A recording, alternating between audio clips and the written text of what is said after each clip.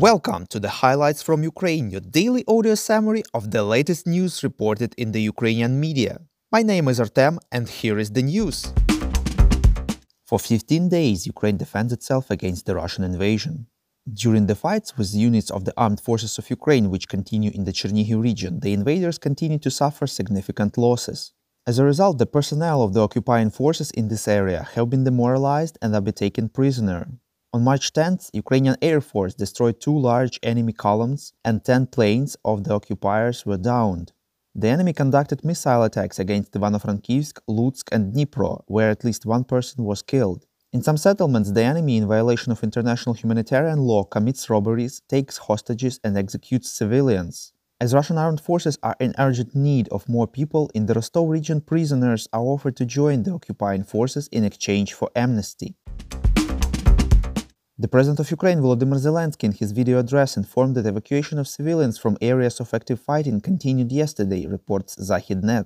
Almost 40,000 people were evacuated from Sumy, Trostyanets, Krasnopilya, Irpin, Bucha, Gostomel and Izyum. But at the same time, Mariupol and Volnovakha remain completely blocked. Despite the lack of ceasefire, Ukraine has sent a convoy of trucks with food, medicine and other necessities to Mariupol. But the Russian forces launched a tank attack exactly where this corridor, the corridor of life, was supposed to be. Zelenskyy stressed, quote, "They did it deliberately, they knew what they were disrupting. They have a clear order to hold Mariupol hostage, to torture it. They are constantly bombing and shelling," unquote. The president pointed out that Russian propaganda started to spread fakes about chemical weapons that Ukraine allegedly possesses, reports RBK-UA. Zelenskyy denied such allegations and said that they worry him as they may be a sign of Russian plans to use chemical weapons against Ukraine. He warned Russia against it, as there will be even more sanctions against Russia if it crosses this line.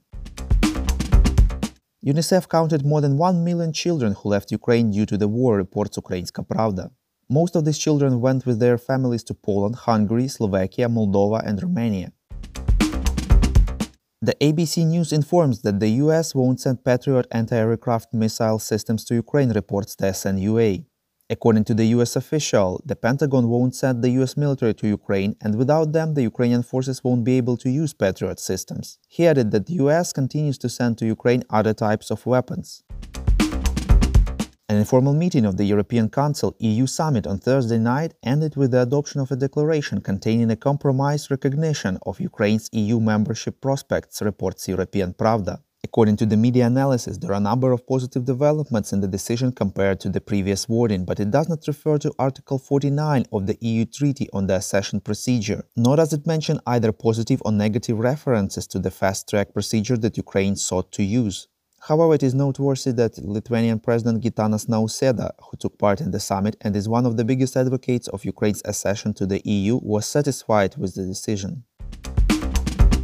We call on you to demand from governments of your countries to impose the toughest sanctions possible on Russia and its citizens to stop their invasion of Ukraine. Thank you.